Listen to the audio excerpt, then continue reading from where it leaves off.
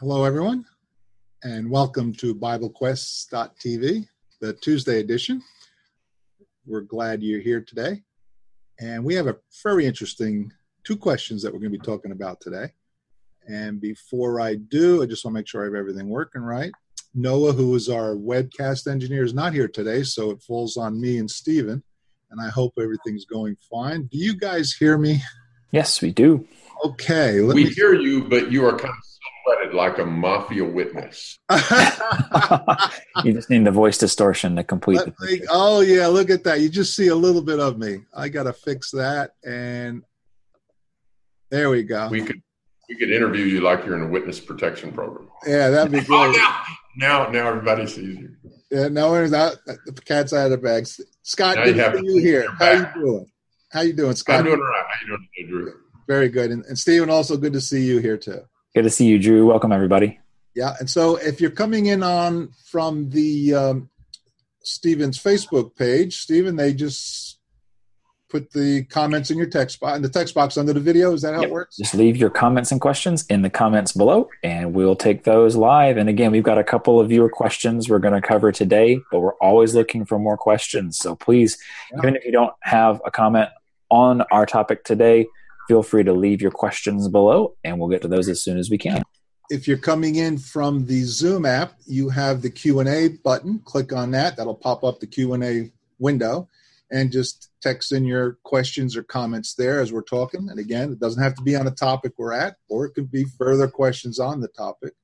And no one has done it yet, but if anyone wanted to call in using their audio, click the raise your hand icon. It's up there on your screen. And that'll tell us you'd like to come in and ask us verbally, using audio to come in. So, guys, let's get right into it. I'll go ahead and read the first question. And this comes from Harv. And it's a very good question, and we've seen this question appear elsewhere, I'm sure. Can you help me understand why in Exodus 33:20 it says, "You cannot see my face, for no man shall see me and live," also? And then in John 1:18 it says, "No one has seen God at any time." But in Genesis 32:30, it says, "Jacob called the name of the place Peniel, because I have seen God face to face, and my life is preserved." Peniel literally means face to face with God. So, guys, where do you want to go and begin with this one? Well, this is a good question. This is a good question. And this is one of those alleged Bible contradictions that you'll hear sometimes that people bring up that, oh, well, no one can see God, but then he says he saw God. I think if we look there at Genesis 32, there's a lot of interesting things going on when Jacob wrestles here. The text says in Genesis 32:22, down in verse 24, Genesis 32:24, "And Jacob was left alone, and a man wrestled with him until the breaking of the day. When the man saw that he did not prevail against Jacob, he touched his hip socket, and Jacob's hip was put out of joint as he wrestled with him. Then he said, 'Let me go, for the day is broken.' But Jacob said, 'I will not let you go unless you bless me.' And he said to him, 'What is your name?' And he said, 'Jacob.' And he said, 'Your name shall no longer be called Jacob, but Israel, for you have striven with God and with men and have prevailed.' Then Jacob asked him, 'Please tell me your name.' But he said, 'Why is it that you ask my name?' And there he blessed him. So Jacob called the name of the place Peniel, saying, 'For I have seen God face to face, and yet my life has been delivered.'" And as Drew's already noted, the word Peniel means the face of God. And so Jacob has this encounter, and there's a lot of questions I still have about this encounter. Sometimes it's hard to know exactly what's going on. But there's an interesting passage in Hosea chapter 12 that I think sheds a little bit of light on this, as Hosea is using the life of Jacob as an example here. Hosea chapter 12. And he says, starting in verse 2, Hosea 12:2, "The Lord has an indictment against Judah and will punish Jacob according to his ways. He will repay him according to his deeds. In the womb he took his brother by the heel, and in his manhood he strove with God." And then look at verse 4 particularly. "He strove with the angel and prevailed. He wept and sought his favor. He met God at Bethel, and there God spoke with us. The Lord, the God of hosts, the Lord is his memorial name. So in verse 4, we've got Hosea writing here, prophesying, and it says that Jacob strove with the angel and prevailed. I think one way that we can reconcile these passages is to see that Jacob, the being that he was wrestling with, we might well say is an angel. And so even though he calls the name of the place the face of God, it's not necessarily God in the flesh that he's wrestling with there in Genesis 32, but here it says he strove with the angel and prevailed. Thoughts on that? Would you say that's similar to when God appeared to Moses in the flame fire bush, that's God, but God is represented by the fire? Yeah, there's several times in Scripture where there are multiple ways to describe the presence of God. The burning bush is one of the places where it talks about the angel of the Lord appearing to Moses, and also the Lord himself appearing to Moses. And sometimes there's multiple ways to describe the same event happening. There are some other places in the Old Testament, Exodus 33:11, Deuteronomy 34, where Moses is described as having spoken face-to-face with God, and there's this close relationship.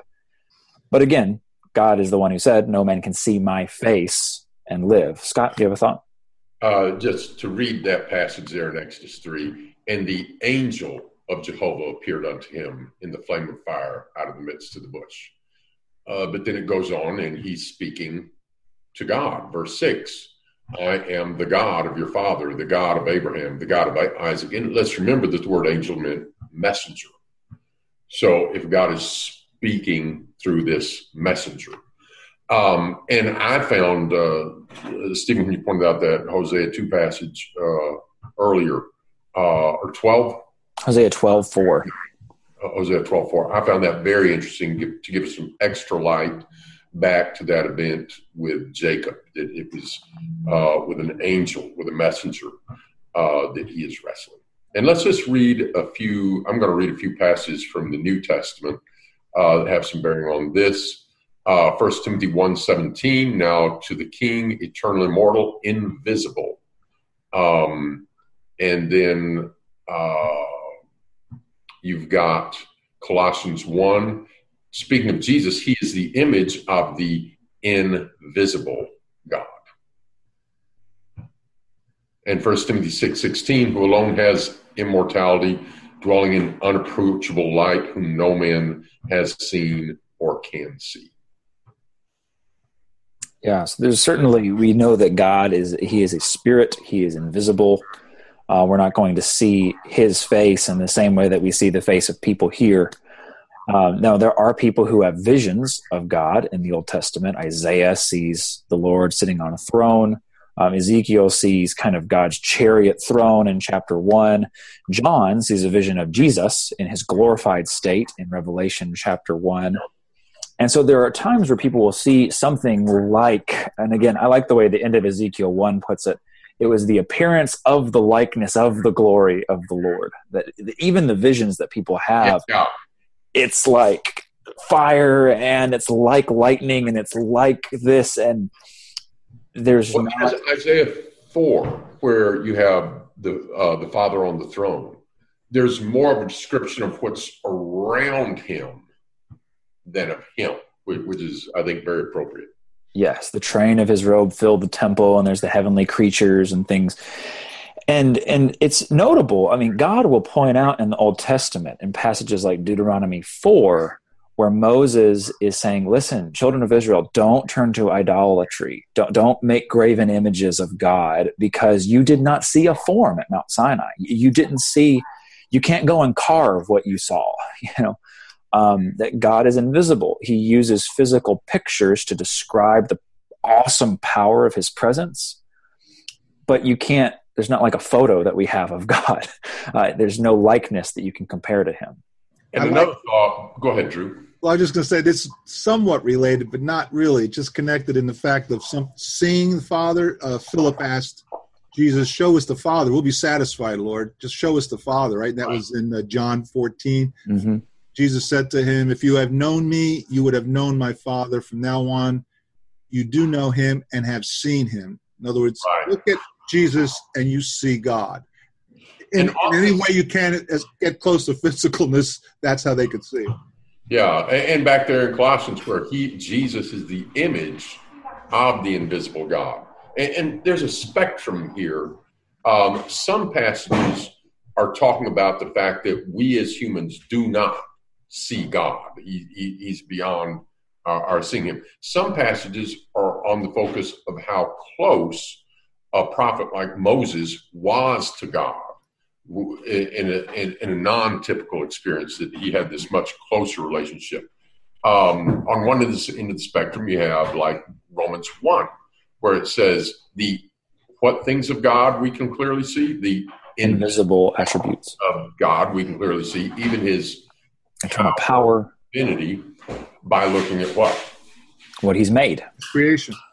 Yeah, and so you've got a spectrum of statements, and in them it can seem to be some contradictory statements. When no one saw God, but here someone says they saw God, and then we have Moses where he doesn't see, God passes by and that type of thing. But I was thinking that maybe it's a little bit similar to different ways that we speak of a married couple. The Bible says, so they are no more two, but what? One flesh. One. And so in some ways, yes, they are no more two, but one. And marriages are much, much better and stronger when instead of viewing ourselves as different people, we view ourselves as a team, and we are one, indivisible one. But then obviously there are other ways in which we can speak of, is it appropriate to point out men and women are different? And here's two different people and they have to learn to work together. Yes. And so depending on the angle that you approach it, sometimes affects the way it's expressed. Yeah. And I really think that's what Jacob is getting at when he names the place Peniel and says, I've seen the face of God and haven't been destroyed, is he had what we might call a close encounter with God through the angel that he wrestled with. That's an unusual thing. What Moses experienced on Mount Sinai is an unusual thing. And it describes later that he spoke with God face to face, kind of a thing. And again, God, I don't think has a face or a back or a hand in the same way that you or I have a face or a back or a hand. He uses those figures of speech to describe the closeness, like Scott pointed out. But we have to be really careful about pressing images of God too literally. Stephen, what's that? Before Scott picks up, what's that fancy word you used before describing human physical things, attributing it to God? Anthropomorphic is a word for giving those human attributes to something that's non-human. Right. What are you going to say, Scott? Well, let's, for our audience, we're looking for more questions. So if you have a comment, if you have a question, and it can be about what we've just spoken about, or it can be on another topic, we would love to hear some more questions from the audience. So you can either, if you're following on Facebook, you can enter it in there. If you're at the Bible Quest page, you can put it in there, but we'd love to hear from you. Let's go on now to our next question. Did either of you have anything? And then there's some confusing things in there, but I found that Hosea passage particularly helpful. Yeah, that kind of solidifies. We'll move on. All right, so let's get to this next question. Can you comment on John 6, 37, 39? All that the Father gives me will come to me, and that all that he has given I will certainly not cast out. Are these pre-chosen, and why did he assure them he won't cast them out? So maybe let's start off with just what's the context here in John 6? What's going on that day? Well, Jesus has fed the 5,000 the day before, and then he's had some people come to him the next day, and Jesus is saying, you're not here because you saw the signs. You're here because you ate your fill of the loaves. And so he's having this conversation with people who come to him, Jews in particular, and they're not really believing in him. And they want to see a sign. They want to have their bellies filled. But Jesus is going to have some strong words for those who do not believe in him here, and is wanting to help them to get the message of the sign of feeding the 5,000. He's going to basically preach this sermon here on the fact that he is the bread of life, is the context of this conversation. So when they ask for, they say, what sign are you going to do? And then they volunteer one. Moses gave a sign. He gave manna out of heaven. They just been fed the day before, and now they're wanting to be fed again. And Jesus points out that's their motive. And then Jesus points out, it was not Moses, this is verse 32, that gave you the bread out of heaven, but my Father gives you the true bread out of heaven. Okay, so that's the scenario. But what about the concept of why would someone ask about the pre-chosenness of this? Well, coming down through the text, he's going to start talking about those, all that the Father gives me shall come to me. All right, verse 37. Yeah. And certainly the Bible talks about in Ephesians chapter 1, you see God's eternal plan in this, chose us in Christ, for the foundation of the world. God had a plan, he working toward this plan and an intent.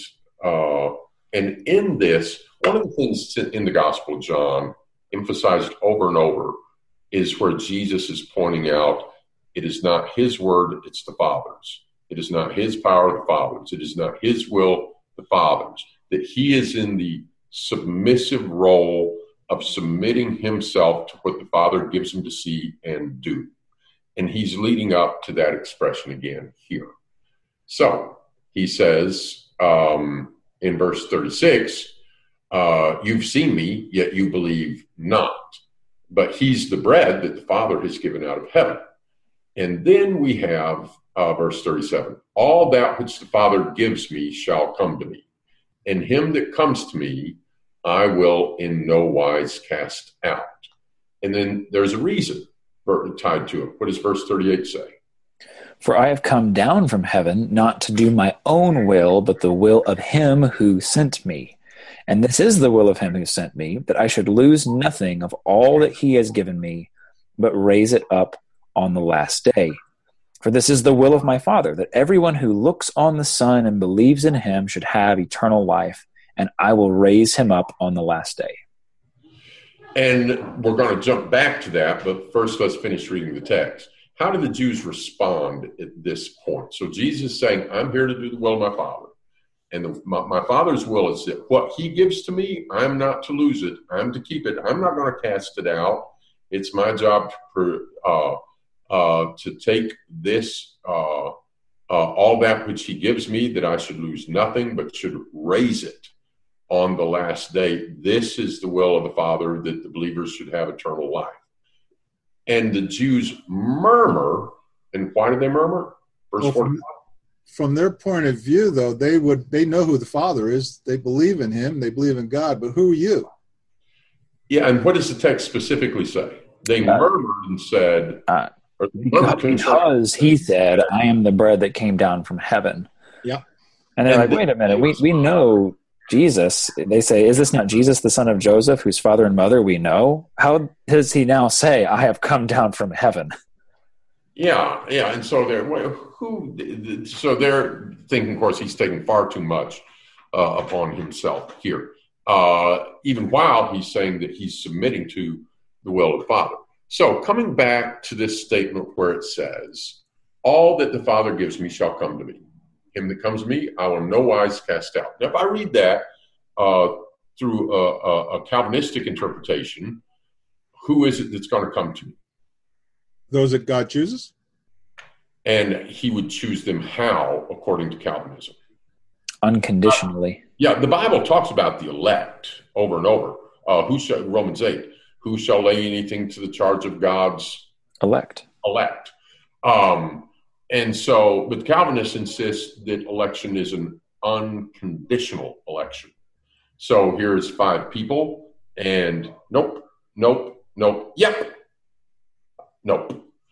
And so this one is going to be allowed to come, and these other ones just cannot. And then the one that comes, Jesus, from a Calvinistic perspective, in no wise is going to cast out, which if you take it the way a lot of people take it in teaching once saved, always saved, once you're there, you're what? Once saved. Always you cannot be lost. And people who believe in that, and maybe Calvinists, further Calvinists, because not everybody believes that as 5-point Calvinist, but people within that belief system, some of them approach it, well, if you ever do walk away and live a disobedient life, that meant you were never the called ones in the first place. But a lot are, well, no, you're good to go. And so you have like the Baptist preacher that said, there is not a single sin you can commit from murder to idolatry that could endanger your soul in the slightest. Which, by the way, there was a mass shooting some years ago in the Pittsburgh area. Do you guys remember this? It was at LA Fitness. And a fellow went in there with a rifle and started shooting and killed several people. You know why he did it? He went to the Telestai Church, which is the Greek word, if I'm pronouncing it correctly, for "it is finished." It's a favorite phrase of some people. Stephen, I know you'll remember the poem that was on the internet. It kind of gave the impression you don't really have to obey, because when Jesus said, "it is finished," I think he meant it. It kind of implies there's nothing we need to do. And this church insisted on that and taught once saved, always saved very firmly. And so this fella, and he had been taught, even if you commit mass murder, you'll go to heaven. So he went in and he committed mass murder. You can Google this, LA Fitness, Pennsylvania, several years ago. And after he killed all those people, the deacon from the church said, that brother is now in heaven. Oh, wow. Now, that's not what Jesus meant when he said, all that the Father gives to me, I will receive and will not cast them out. Give me another passage where Jesus is pictured and is inviting people to come to him. Matthew 11, come to me, all you are weary and heavy laden, and I will give you rest. Yeah. Now, if the weary and heavy laden come to Jesus, does he say, no? He doesn't do that. He's asking us to come. It's the Father's will that he receive and raise him. Drew. What about where Peter says, not wishing that any should perish, but that all should repent? Beautiful. That shows it's not that God wants people to perish, but it also shows that whether or not we repent affects whether or not we receive the grace offered. Because, as I've said before, Jesus came to save prostitutes and murderers and drug dealers, but not so that they could keep being prostitutes, murderers, and drug dealers. We're to be called out of darkness into marvelous light. His blood will cleanse us from the sin, but his word will guide us away from that behavior. And there's just too many people that want Jesus for the Savior job and not the Lord job, and he doesn't do that.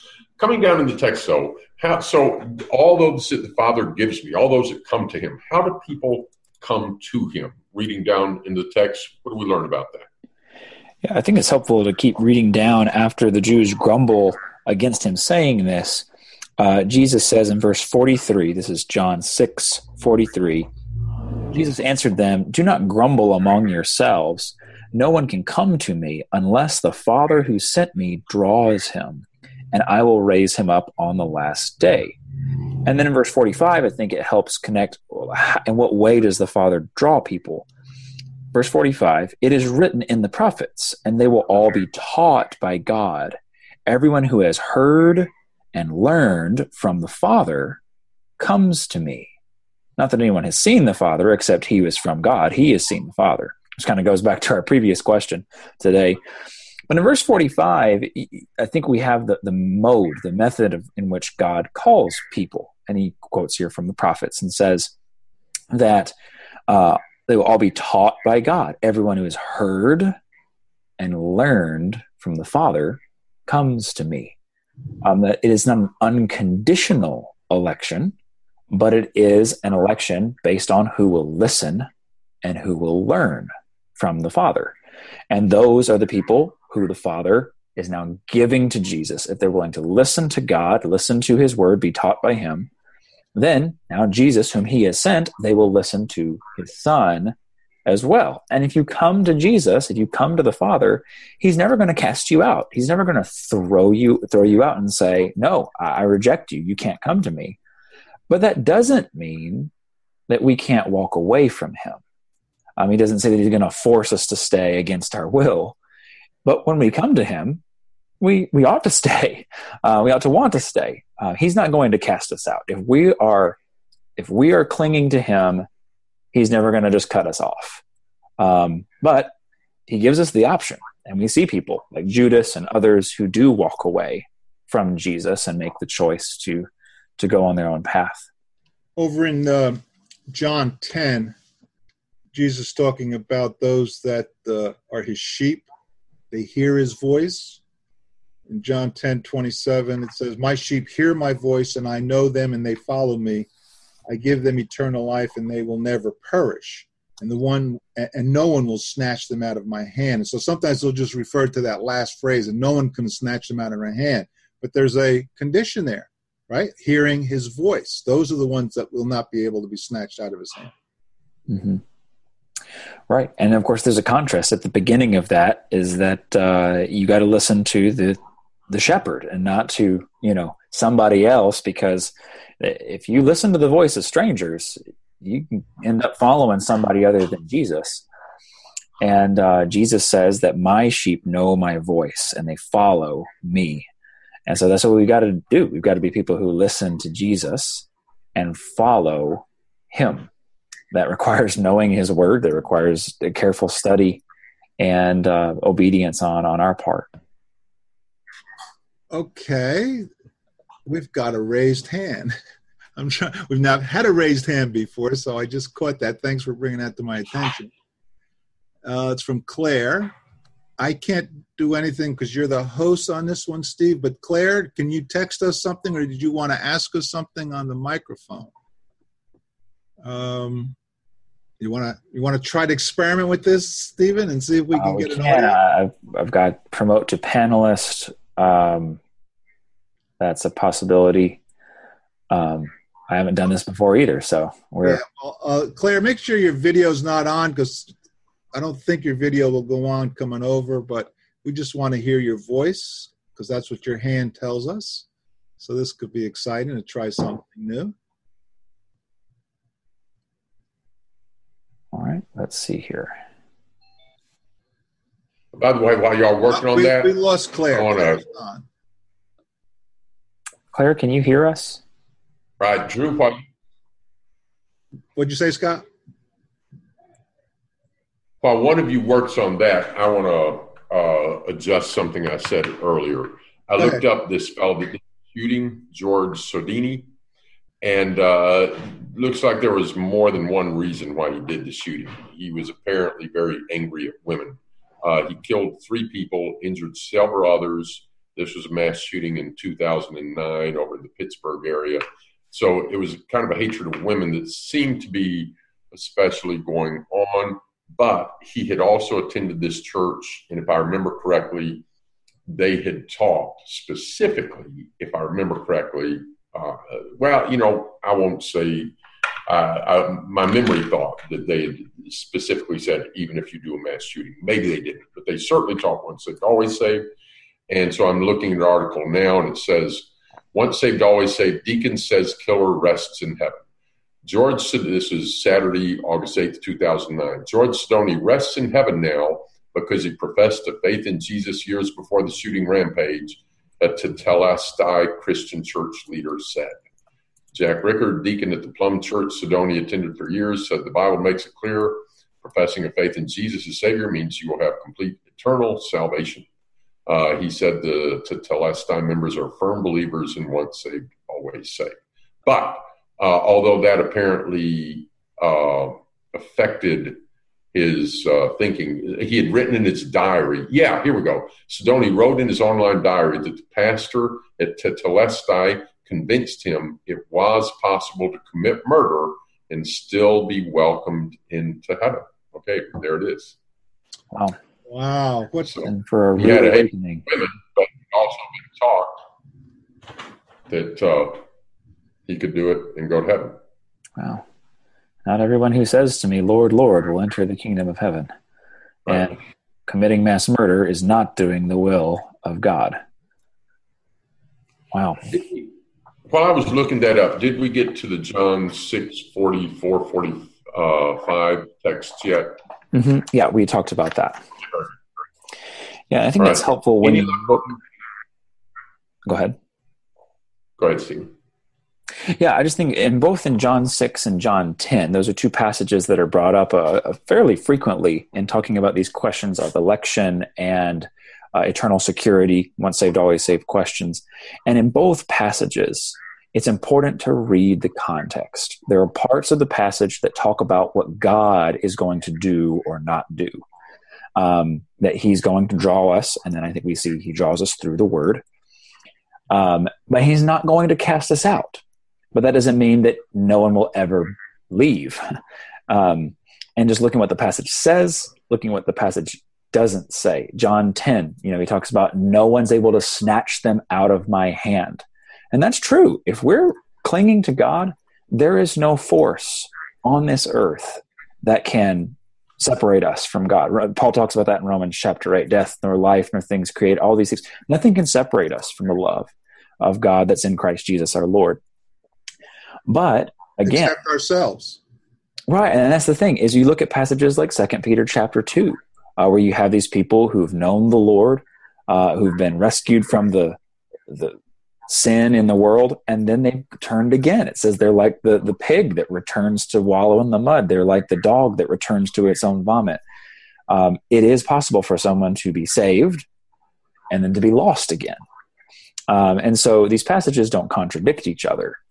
They just focus on different parts of the same question. Scott?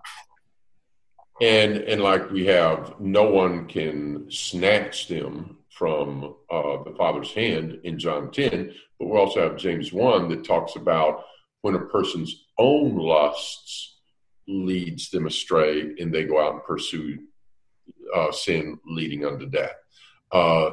That's two different things. That's not snatched away. That's all. Let's remember, all we like sheep have gone astray, each to his own way.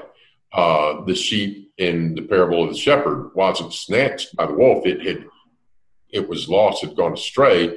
And the son that left his father, when he came back, what does the father say? This was my son that was lost, and now he's found.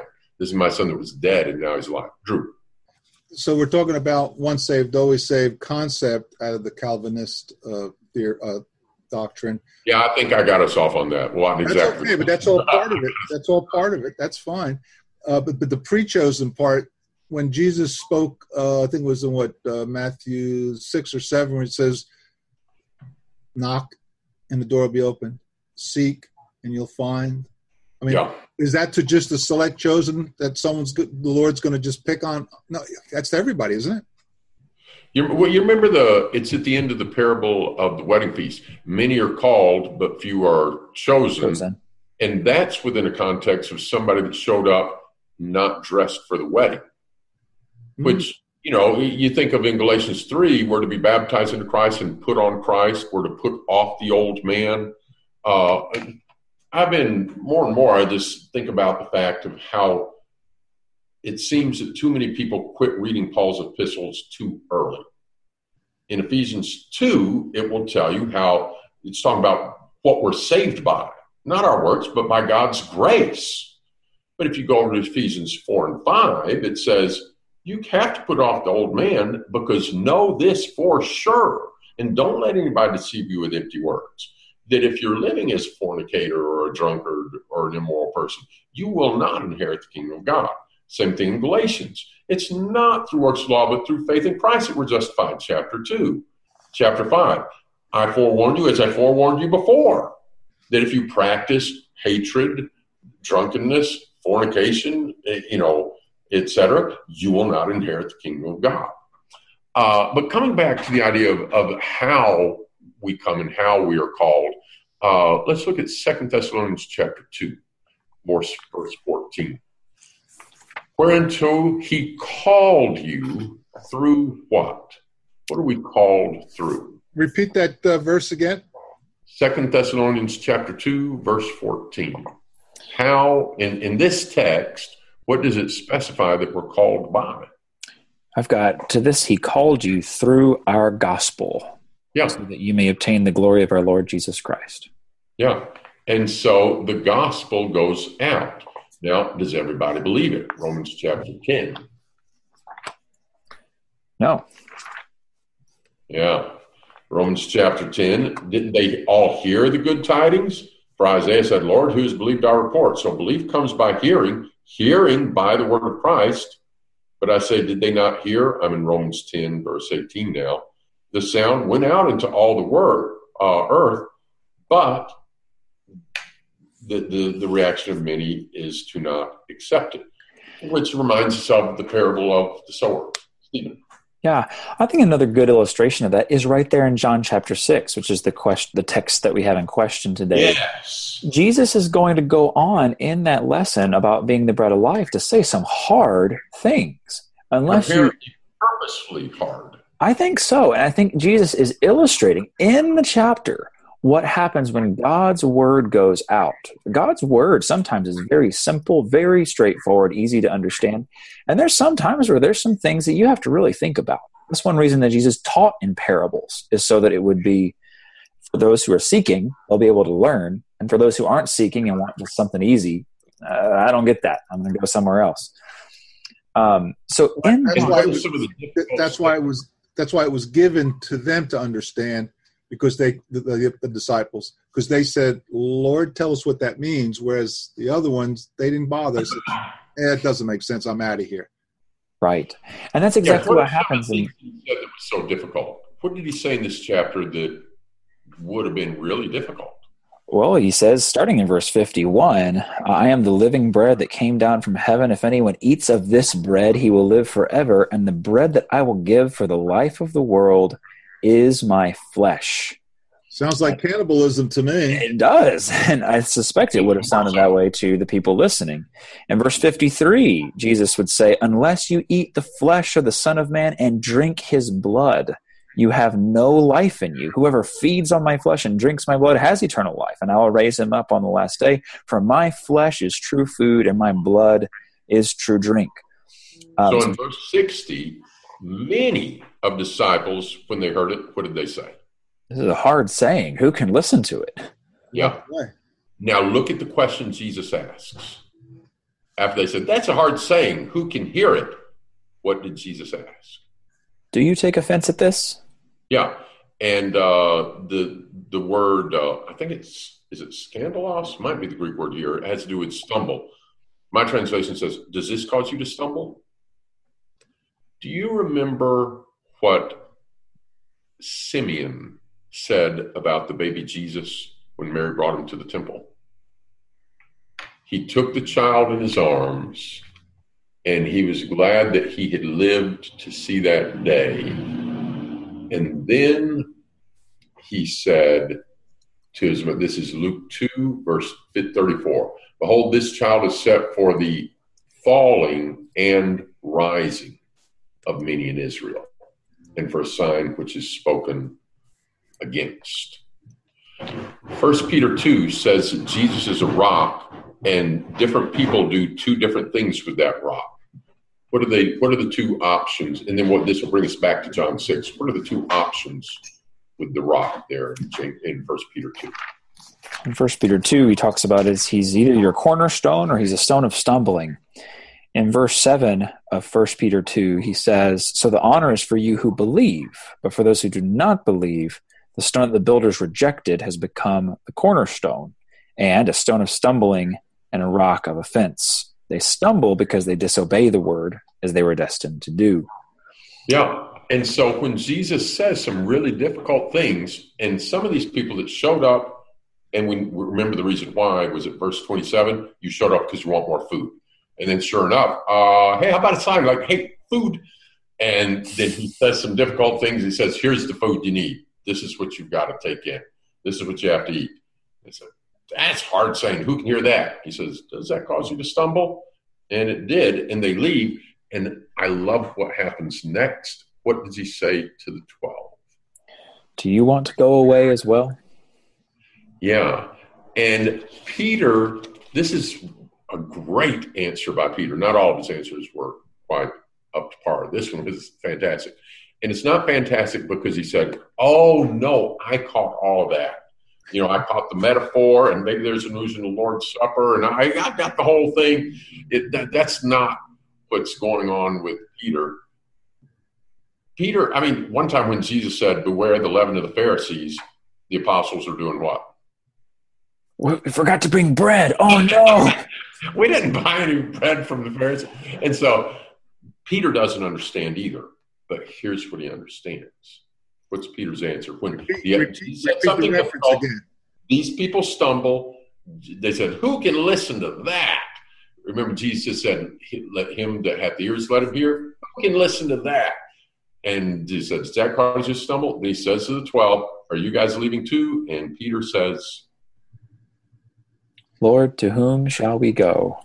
You have the words of eternal life, and we have believed and have come to know that you are the Holy One of God. What a powerful lesson there. Sometimes there are so many questions I don't know the answer to. And there's going to be things that are difficult and things we don't understand. But what Peter, he doesn't claim to understand. But if he knows, hey, he's got the words of eternal life, then where does Peter need to stay? With Jesus. Even when he says hard things. And this is such a great illustration of what God's word does in people. There are people who are driven away by it. This is hard to understand. And there are people who, in humility, even though they may not understand all of the specifics, say, I've seen enough here to know that this is where eternal life is. And he asks a good question. To whom shall we go? Yeah. Because a lot of people reject the Lord, but then go off onto something else that can't bring them satisfaction, that can't bring them peace. And that's a really important question for us to think about.